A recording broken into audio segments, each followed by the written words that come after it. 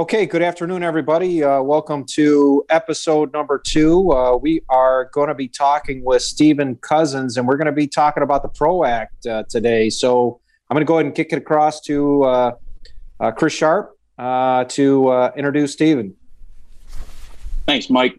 As Mike said, second episode, we're excited to get this thing rolling. So our guest today is Stephen Cousins with the National AFL-CIO Director, I believe, in the Central Region of the National. Stephen Cousins, a little bit of background. Life in the labor movement began at 18, working in the integrated metal technologies plant for Herman Miller with the United Steelworkers. At 24, Stephen began organizing home care workers with the Service Employees International Union, otherwise known as SEIU. Since then, he's organized thousands of home care, hospital, and nursing home workers in the SEIU across the country and in his home state of Michigan. Steve's also worked to raise industry standards through collective action, helping janitors and airport workers in Colorado and nursing home workers in Michigan win a $15 minimum wage, holding not-for-profit hospitals accountable to their workers in the communities they're supposed to serve, during the large contract disputes and working to create pathways to sustainable careers in healthcare through registered apprenticeship. Steve also is a member of the American Federation of Musicians, Local 184. So, Steve, we appreciate your time and being here, brother. If you want to go right ahead. Yeah, no, thanks, guys, for having me. Hopefully that capped it off pretty well. That's beautiful, man. It's beautiful. You're making me blush. It's a lot of stuff in there. No, I appreciate the time, guys. I'm really excited to be able to talk about this. It's very rare that you get the opportunity to do something that you love for a living, but then also, in addition to that regular day-to-day thing that I've been able to do, all the stuff that you were talking about, I've got the opportunity, we all have the opportunity right now together to do something that's going to impact the country. And by proxy of doing that, you impact the country in the United States, you impact the world in a completely different way with the PRO Act. And like when I was just an 18-year-old kid building filing cabinets in Muskegon, thinking I was living the greatest life on earth, working the 2:30 to 10:30 shift, man, and making union bucks. The opportunity to do something that's akin to what my great grandpa and all the guys that sat down in Flint in 1937 did is something that I don't take that lightly, and we're at that moment. So I appreciate you guys carving out some time for me today. No, we'd love to have you. Go ahead, Mike. No, I was just saying we love to have you. We want to educate not just Monroe, but our surrounding areas and the country on things that organized labor is doing. Mm-hmm. Yeah, no, absolutely. And I think, we had some conversation about what we want to touch base on, in between these individual podcasts. And I think, things that are right front and center in front of us that help organized labor is something we all agree we want to do. So with the PRO Act, for people that don't know, it's Protect the Right to Organize. PRO is an acronym. And, there's a lot of moving parts to it. The minutia behind it is something we probably won't get into right now. But Steve, in your time with organizing, maybe you can touch base on why it's important to protect the right to organize and how it can help people that currently are not. Sure. Yeah, I think the with any piece of legislation like this, there's all this insider baseball and a lot of words that mean different things to different people. But the critical thing for people to realize about the PRO Act is that for the first time since the 1930s, it represents a fundamental shift in power between working people and corporations in this country. And we've been on a kind of a downward trajectory in the last 50, 60 years as regards that. And this is something that completely turns it around. The fundamental way that it does that is that it actually holds companies accountable when they bust the law, when they hurt people. But it also makes the choice to join a union truly democratic, which it hasn't been in a very, very long time. And every kind of iteration of labor law reform or change that's happened that's against workers over the last 60 years has been something that's been real easy. Yet you've seen every single mechanism of governmental power rolled out to stop anything that's positive for working people as it relates to this. So the PRO Act, I think it's a fundamental, you can't really undersell it. It's a fundamental game changer, and I think that the most important parts of what it actually does in terms of how it's going to impact working families are that, number one, it actually makes companies pay when they hurt people. As of now, there's really no motivation for a company to not hurt somebody when they're trying to form the union or when they're fighting or when they're going out on strike, because there's no penalty for it. It's the only place in our country where you can break the law, and the remedy is you have to say sorry on a little piece of paper, and then you stick it up next to the coffee pot. So there's that. And then the other major change is that it stops the company from being able to lean in and put their finger on the scale and scare people into not joining the union. That's the other big piece of it. And I remember I've been thinking about this a lot. But like through my life and my time in the union, I've seen so many times where just one little change would have completely turned around, a union election, right? When people were trying to join the union, or that one little contract fight, and that has a ripple effect going on that cascades and changes people's lives. The first union campaign I ever worked on, I was organizing a hospital, and this is just like typical nastiness. 2 days before Christmas, on December 23rd, 3 members of my bargaining committee got clipped, right? And they walked them out with security, did this whole nasty thing. You file board charges. It's about 2 weeks before the election. I ended up filing that election. 67% of the workers wanted the union, signed a union card. And I ended up losing that thing. And looking back on it in retrospect, there's so many things I could have done differently, but it was my first campaign. And I lost by like 20 or 30 votes. It was pretty darn close. And that was the turning point, was when these workers got walked out. And so, it was a healthcare, there were PCAs that got walked out of the building. I was able to get them a job down the street at a nursing home, a CNA, and they were making actually, I think, $2 an hour more at the nursing home than they were making at the hospital when they got fired. So we filed the board charges, right, took it to the NLRA, did all that stuff. The board's like, yeah, no, this is pretty obvious.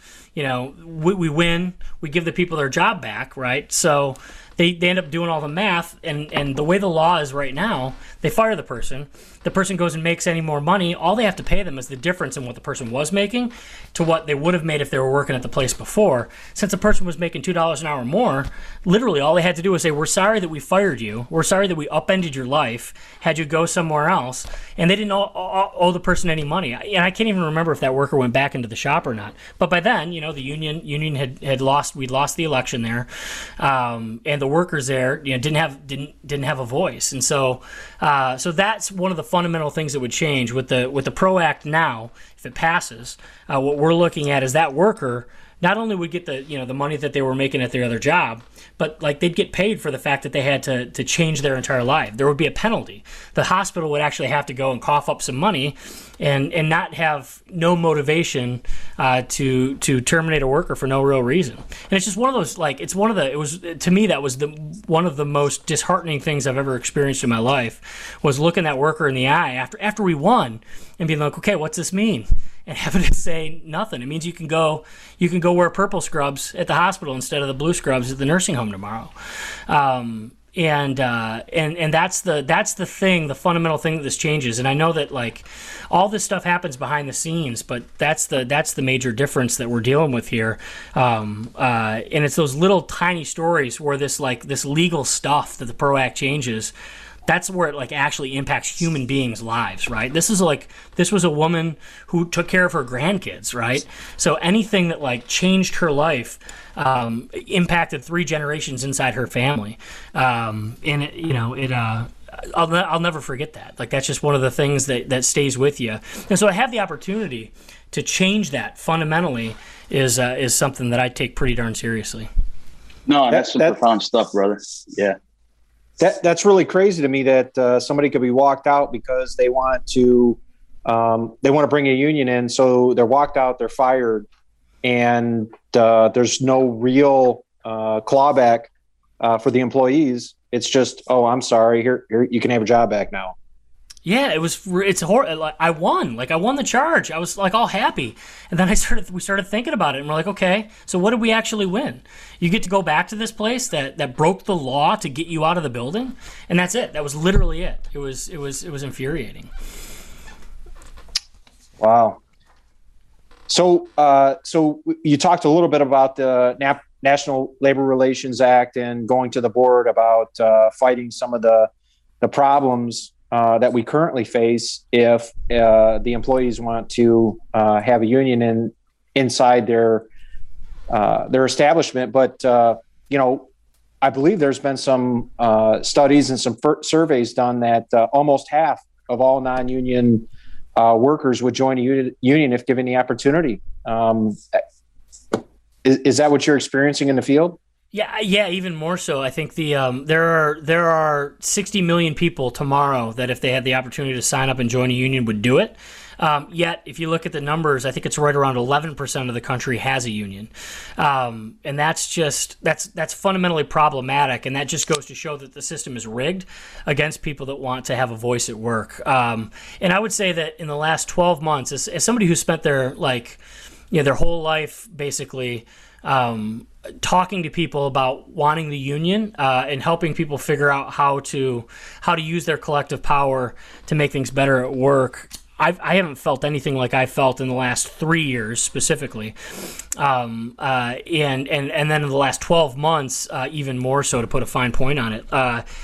3 years ago. When General Motors went on strike, that year more workers went on strike than at any time since, I think it was 1986 or 85, but the middle of the 1980s, at the height of the war on unions at that time. And then that next year, the year after that, you started to see unions growing again. And last year was the most powerful wave of union activity that I've seen in my entire life, and it was this really innovative stuff. Like you had workers doing walkouts and pickets and organizing just to set up barriers and meatpacking plants to be 6 feet apart so they're not sneezing on each other, and bringing COVID home to 3 generations of families living in the same house. It's like you had that stuff happening. You have this crazy displaced workers in Minneapolis and St. Paul, Minnesota, just on a whim, hot shop organizing distilleries across the city in an industry that had no union presence until last year. And people are just thinking really creatively about how to fundamentally change their power dynamics at work and to do something that creates a sustainable job for their families.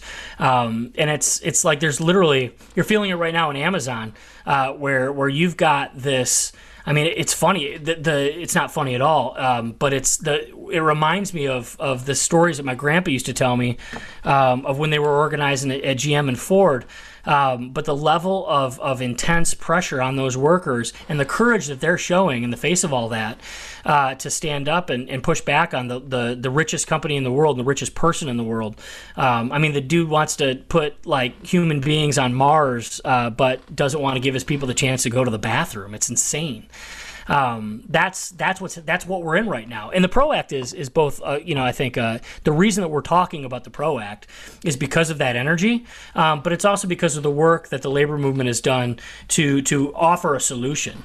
And if we've seen anything in the last 4 years, longer than that, the last 20 years, it's that working people in this country are very, very frustrated with the continuing trajectory of rich getting richer and us making less money. And that's manifesting itself in some scary ways, but also a lot of positive ways. So the PRO Act, I think, is both a symptom of that frustration and a recognition that the world needs to change and our country needs to change. But I also think that it's an opportunity for us to give working people an answer that isn't nasty and that is something that actually unites people rather than splitting them apart. So that's I think the PRO Act is both endemic of what's happening out there and is happening because of what's happening out there.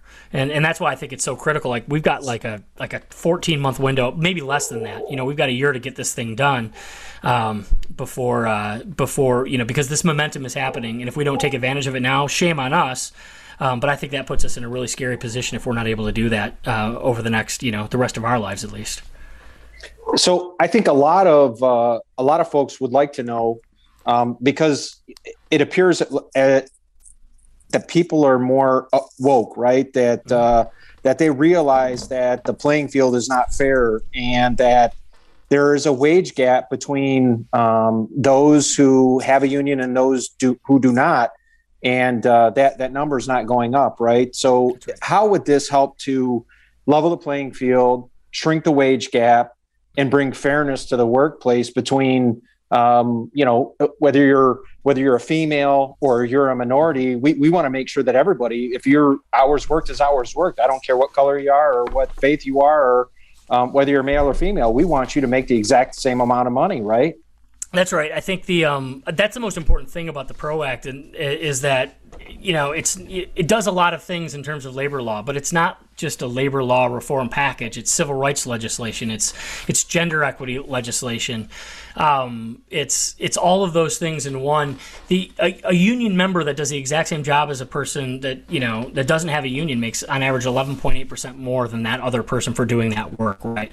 That's off the top. If you take African American workers, Latino workers, and women workers, those numbers increase exponentially. It's an additional 13.5 or something percent for African American workers, an additional 20-some percent for Latino workers, an additional almost 6% for women workers, and that's because a union contract is the only way to guarantee that workers, no matter what what they look like, who they are, that they're paid the same for the work that they're doing, and so the two things that the PRO Act does to impact that most directly are, first, it fixes this major problem that we have in this country of worker misclassification, and so they don't even have access to a union. There's a shocking amount of workers out there that don't even have access. They can't even form a union if they want to.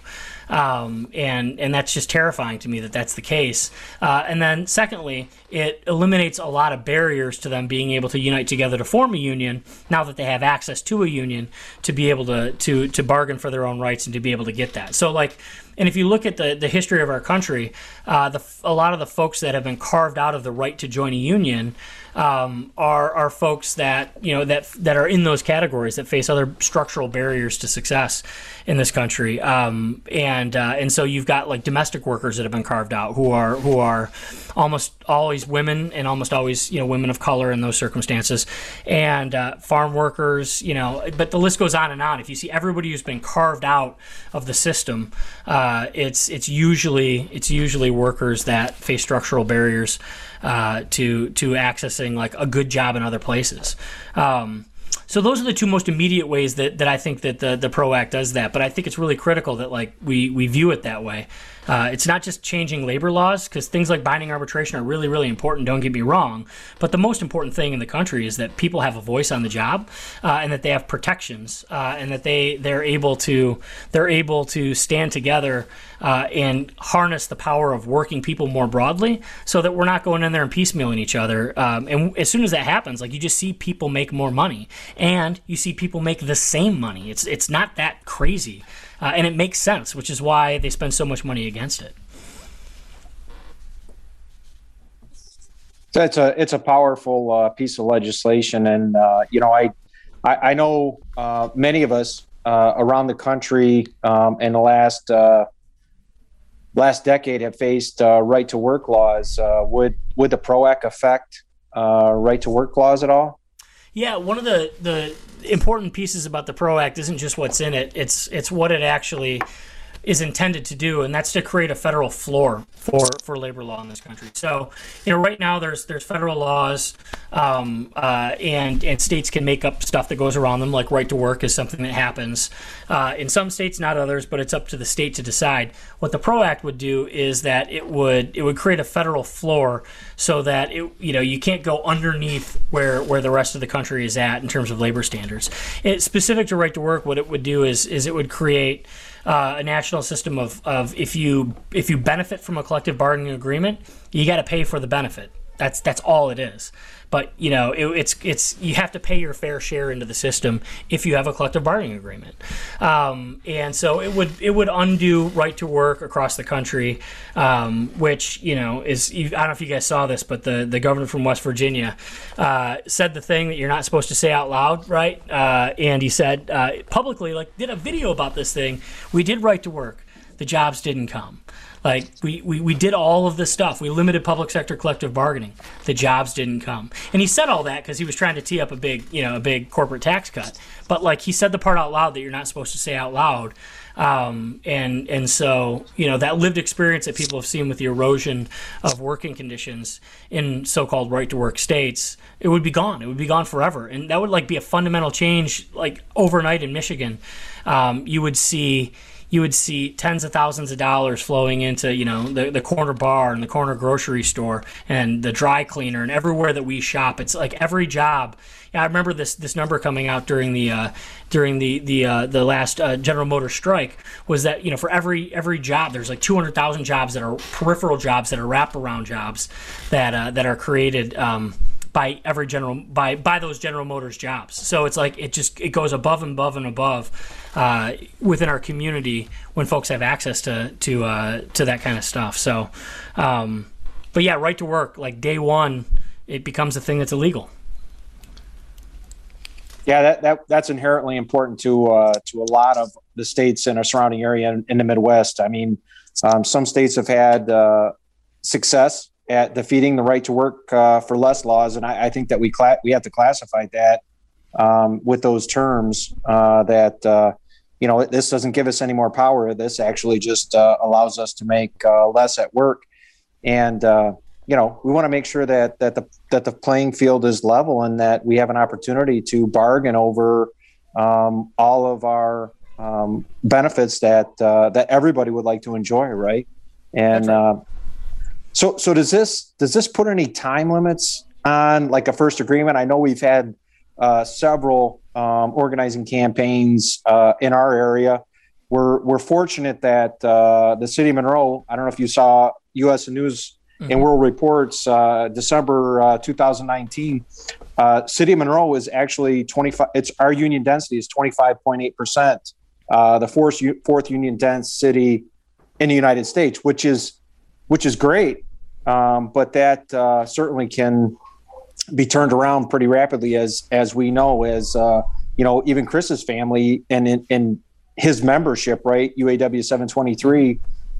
They represented the Monroe Ford plant that no longer exists, right, Chris? That's right. Yeah, absolutely. And it took a big hit, to our town when they shut that down. I mean, it's open now as a warehouse. I think at its height, it had about 2,500 members in that plant alone. Currently, I believe it has 16.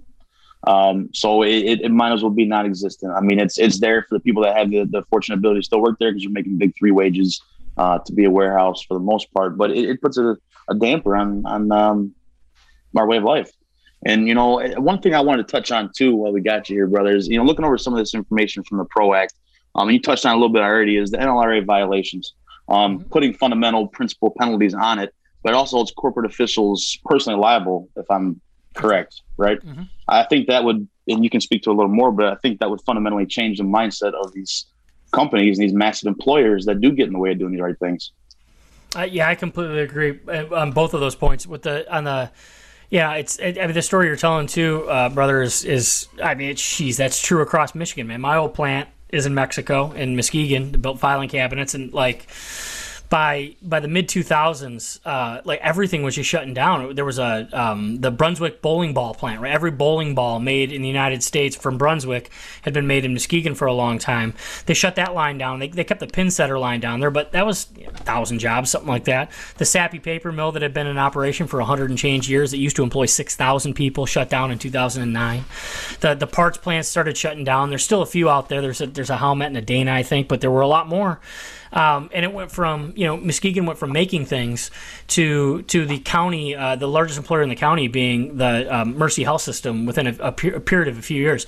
And there's this misconception that hospital jobs are good jobs. Those jobs there happen to be union jobs, but there's still a big difference between making $28 on the bowling ball line, right, and making $13 an hour as a dietary worker in a hospital. And that's had an impact on that community where it's not the same, and to think of that pattern being played out across the country is terrifying. And the PRO Act will help change some of those things. There's other additional things that need to happen. Like I was just thinking the other day, I saw the I drive a Ford Focus, right? I bought it when I lived in Denver, Colorado, and I live on a dirt road, and I'm the thing is like literally falling apart. It's an incredibly well-made car that shouldn't be driven on a dirt road with divots about that deep in it.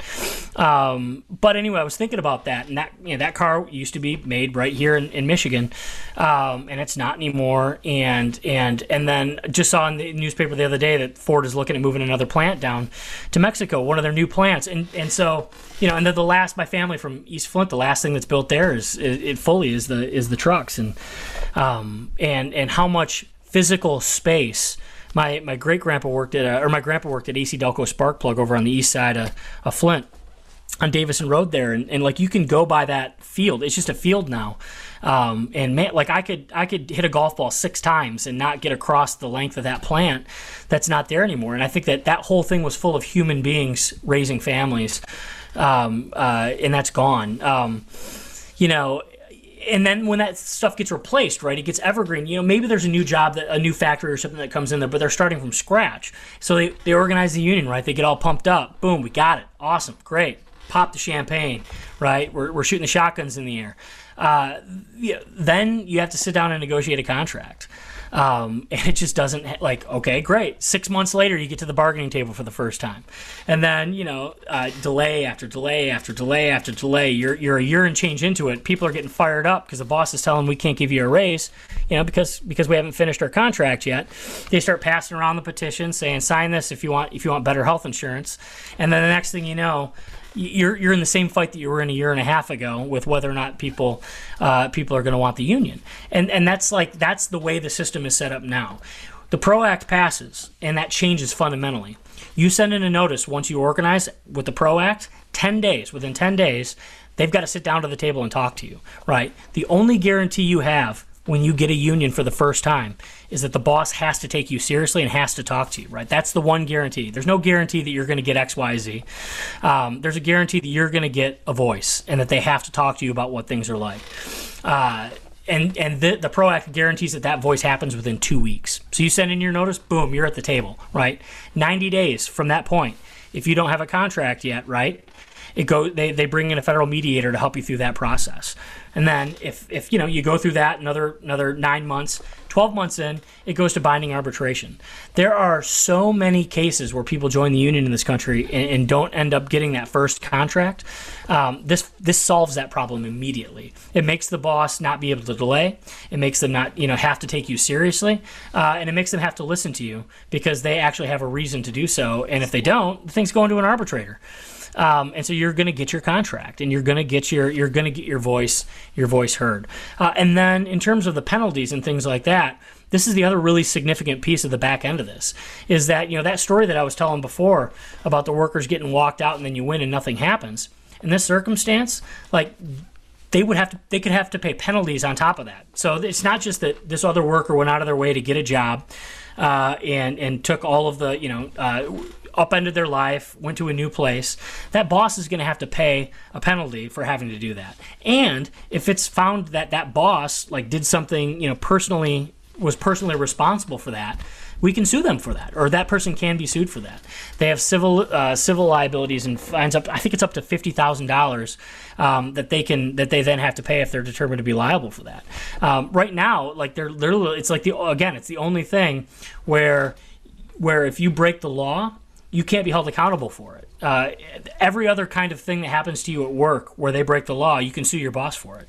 And this is one of those things where you can't. I think the other thing that's interesting in there too is the bosses will sneak in these little arbitration clauses in there that they get you to sign when they're doing your paperwork that say, okay, sign here. You don't even notice it. It's buried in the fine print.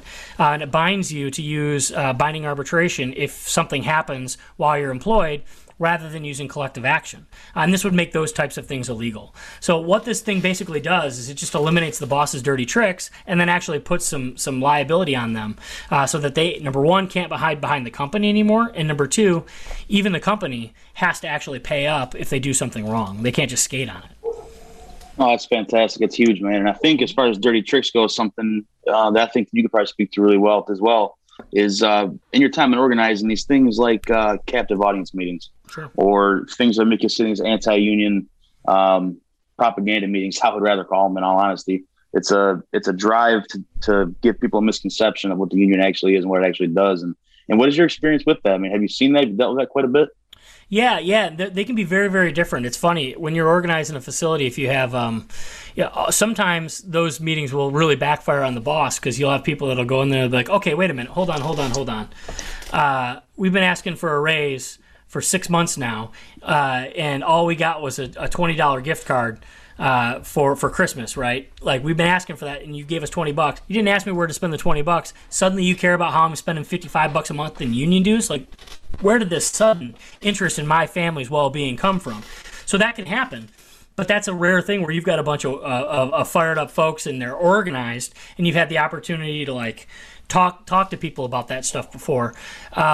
Where it gets really, really scary is when they'll pull people in one at a time, and you don't know what's going on in that room.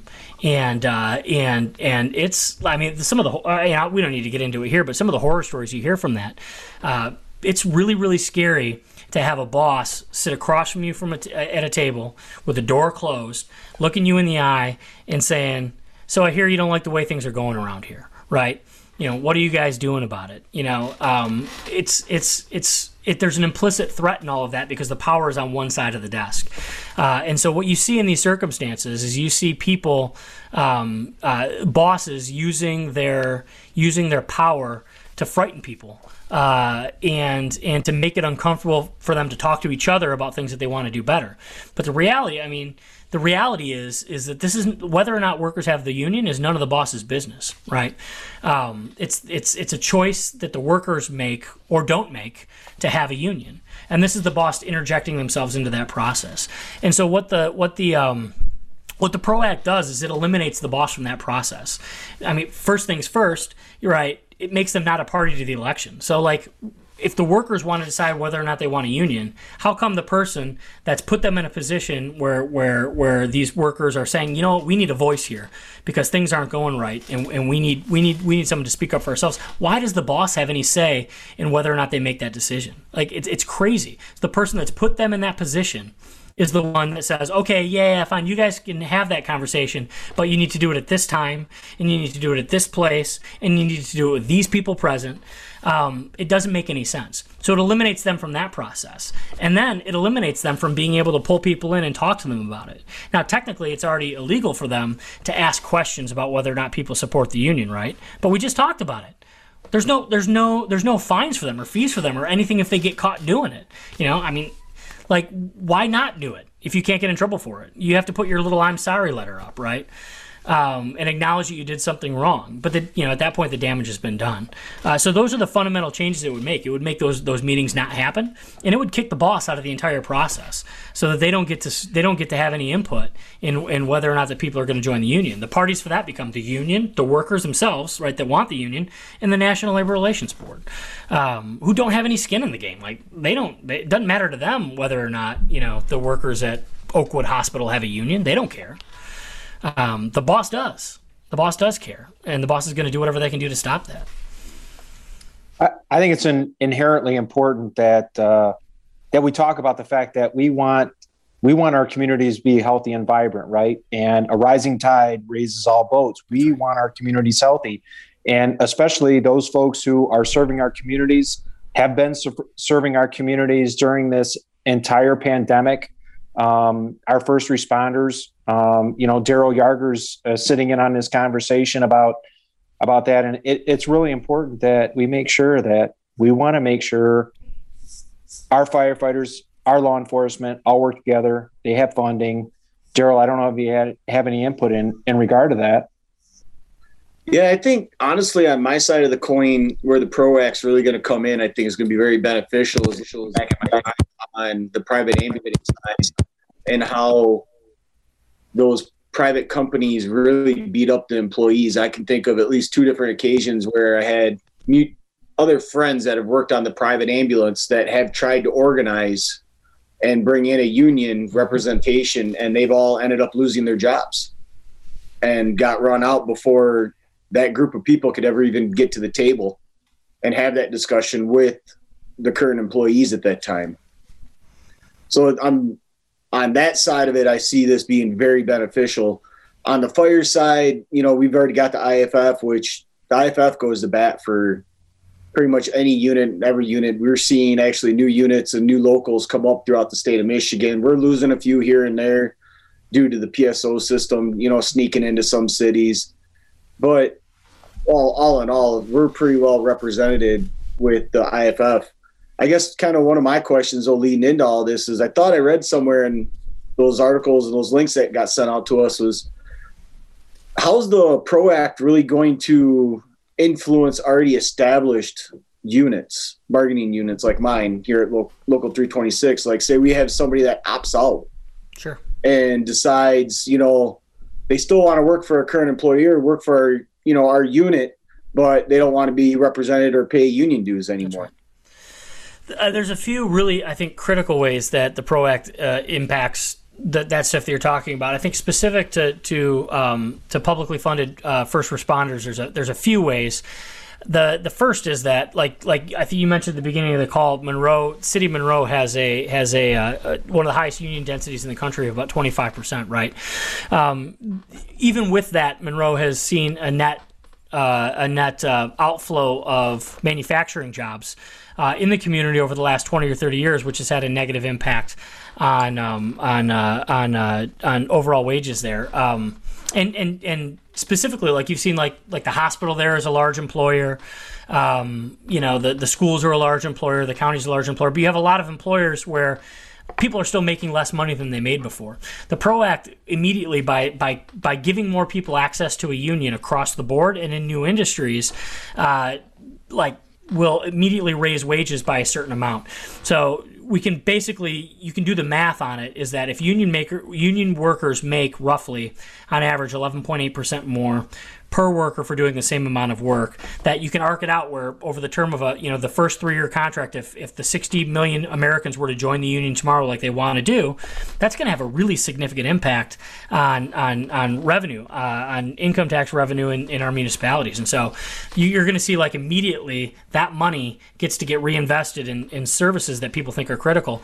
Secondly, like your point about is well taken about private ambulance drivers, EMTs, things like that. You have a situation now where you have a bifurcation in the market, right? Where folks that have the union make this amount, and it's one of the starkest differences in terms of wages. In that, that 11.8% is an average, right? So some people it's a little closer to, under that number. Some it's significantly higher, right?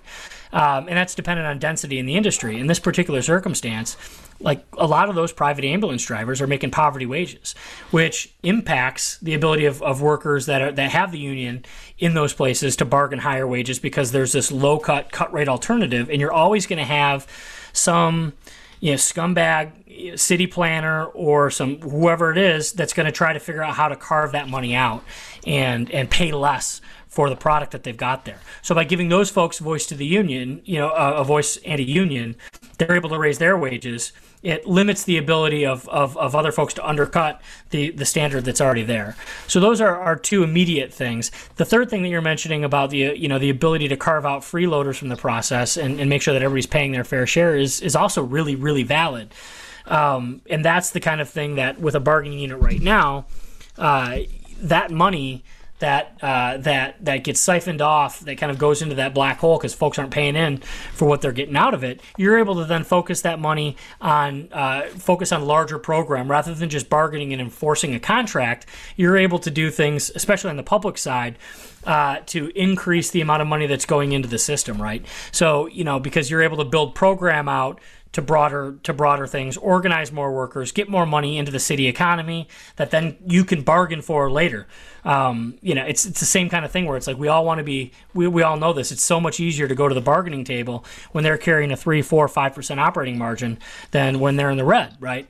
And so that's the way that it impacts folks in that capacity. And then the PRO Act is specific to public or to private sector workers, but there is a companion piece of legislation that does the exact same stuff but for public sector workers, and would have the same kind of models, because the way it works now in the public sector is state by state you have different laws. So in Michigan, you have the Michigan Employment Relations Commission, which has a set of standards. Alabama has something that's totally different. California has something that's totally different, and everybody in between has this little hodgepodge of stuff that's totally different. And so that companion piece of legislation would establish similar benchmarks for public sector workers and allow them to be able to organize. We've done a great job of that in Michigan, but there's always and still is room to grow. And I think the last piece of that, as it specifically addresses public sector workers, is that the PRO Act directly takes on, like head on, the bane of public sector existence. Like, I've done this. I've organized in public sector hospitals and nursing homes. They always want to outsource that stuff, right? And they want to outsource it to contractors, and those contractors are independent contractors, so they can't have the union. And so what this does is the PRO Act takes that head on by introducing the ABC test and establishing once and for all who is and who isn't an employee. And it stops folks from being able to just undercut or erode our bargaining units from the inside by just siphoning off and saying that, this person doesn't really work here, and this person doesn't really work here. Yeah, I call them every morning and tell them where to go, and they don't get paid if they don't do that, and they have to check in with me twice a day. But they're not technically, they're not technically a city or a state or a county employee, and so that's like true. I mean, that's true across the board. I've seen so many strikes in the last 2 years where people have gone out onto the streets and put their own jobs like at risk, and have done that fight specifically to make sure that other folks in their shop are treated like employees and have a pathway to sustainable careers. And that's like, it maddens me. I get so angry thinking about like that falls onto us as working people to have to make that change. Like, we have to go out of our way to punch back and say, no, what, damn it, this person deserves a job. This isn't like, they deserve benefits. They're doing the same work that I'm doing. Bring them in. They should be a union member too. And so this takes that out of the question and provides the union and a voice at work to a whole separate set of workers that are only not getting it now, as a way to weaken the power of those of us that already have the union, and that is another fundamental game changer. And if we don't do this, like, we're all going to be on that Amazon model, man. We're going to be waiting for the text to come in to tell us that we're late, and that guys, you've only put out 3 fires today. That's not enough. That's the place that we're headed with this. And so like, it can't be understated that those, like, all of these different things, they impact so many parts of how we work, that the impact of every single part of this thing, it's going to impact people that are impacted by it. It's going to impact people that maybe aren't going to be directly impacted by it, but there's a trickle-on effect from this stuff. And that's why I say this thing is transformational. It's not just changing the rules. It's busting the whole damn system and creating something better. So one question I would have for you, brother, my last question, as an organizer, what would your advice be to somebody that's in that Bessemer plant, Alabama, and Amazon going through this, or somebody that's looking to do it moving forward? What would your advice to them be? I think the first thing is that my first advice would be know what you're worth. Like, no matter what anybody tells you, no matter what Amazon tells you, no matter what Jeff Bezos thinks about you, know what you're worth, and never compromise on that. Every job that somebody does is time that they could spend doing something else. And every single job has value. Every job has dignity. And every person who does work deserves dignity. And that's something that Amazon wants to convince people that right now that they don't have that. They're not worth that. They're not worth having a voice, because it's easier for them to be able to move them around if that's the case. So my advice to them would be just recognize what you're worth, recognize that there's dignity in what you do no matter what, and don't be afraid of whatever the boss is going to do to you, because the reality is that you might, like, you don't change things overnight. But you do change things when you get a whole bunch of people that are angry about the same thing and that have identified a common solution to it. And so the thing that I think is most important for those workers and for anybody who wants to form a union now is just be proud of the work that you do and recognize that nothing happens without you doing that work, and that just the fact that you do that work that comes with dignity, that comes with respect, and you're worth that. And then the other thing I guess I would say to those folks is that they should be mad, like very, very mad. Their boss has profited $72 billion during the pandemic, and they have gone out of their way to I remember back in March and April. All of the Amazon trucks suddenly, I don't get a lot of traffic on my road, man. Dirt road, it's crappy. People drive around it whenever they have a chance to drive around it. And, I don't have that many neighbors, right? I would start seeing 3, 4, 5 Amazon trucks a day coming down my street. And so the thing that I think is really, really critical is that you being essential to this economy doesn't just stop with a pandemic. You were essential before it. You were essential during it.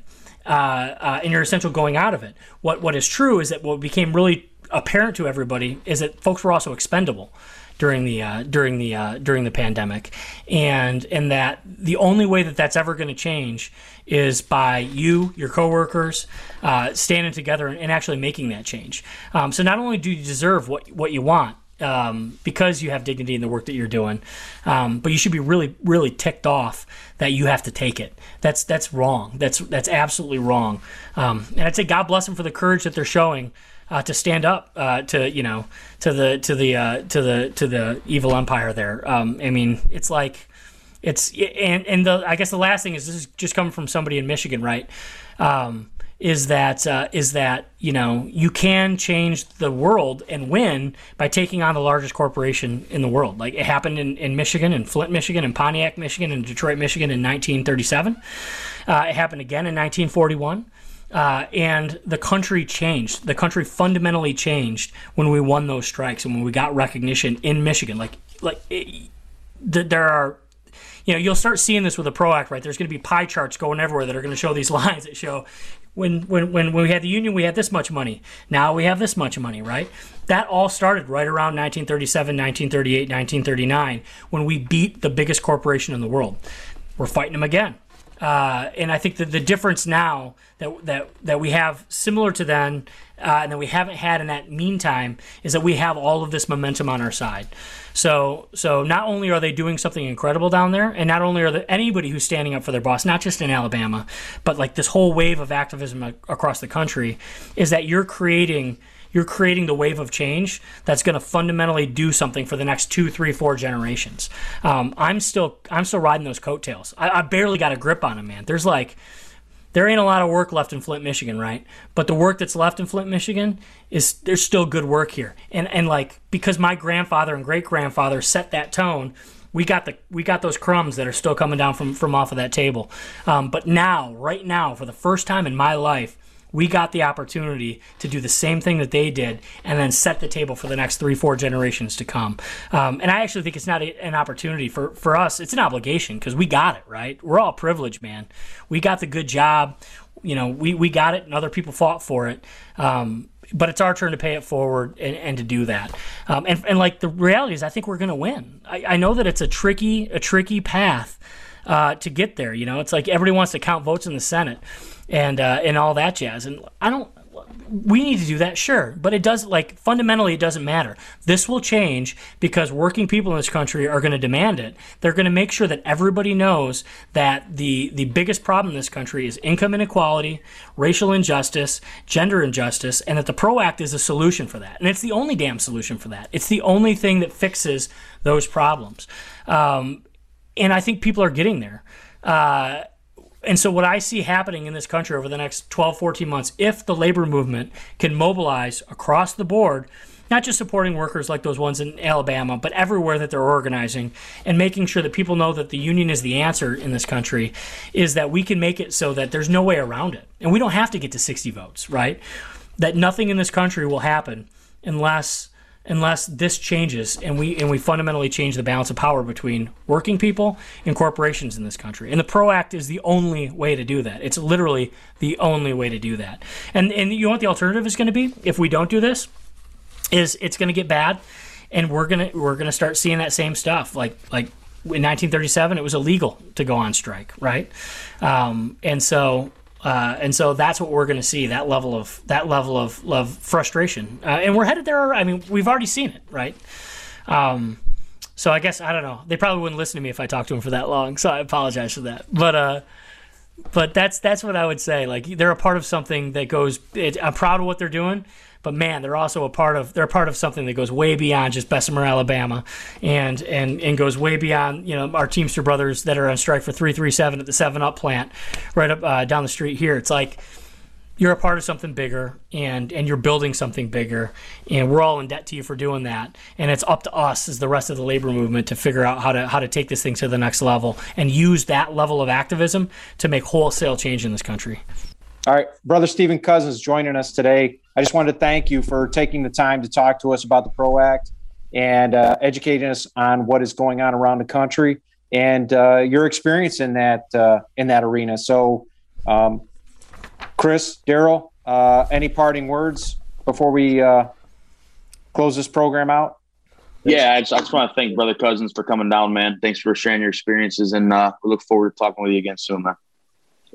Thank you very much for joining us. Do appreciate it. Thanks, guys. No, I appreciate you guys for having me. And next time, if we do this again, post-COVID, man, we do it in person at that bar in Luna Pier where they have that turtle soup, man. You know, there's only two bars in the state of Michigan that have turtle soup, and one of them's in Luna Pier. Just saying. Absolutely, brother. All right. Well, thanks, guys. I appreciate you. Yep, absolutely. Have a good day. You too. Cheers.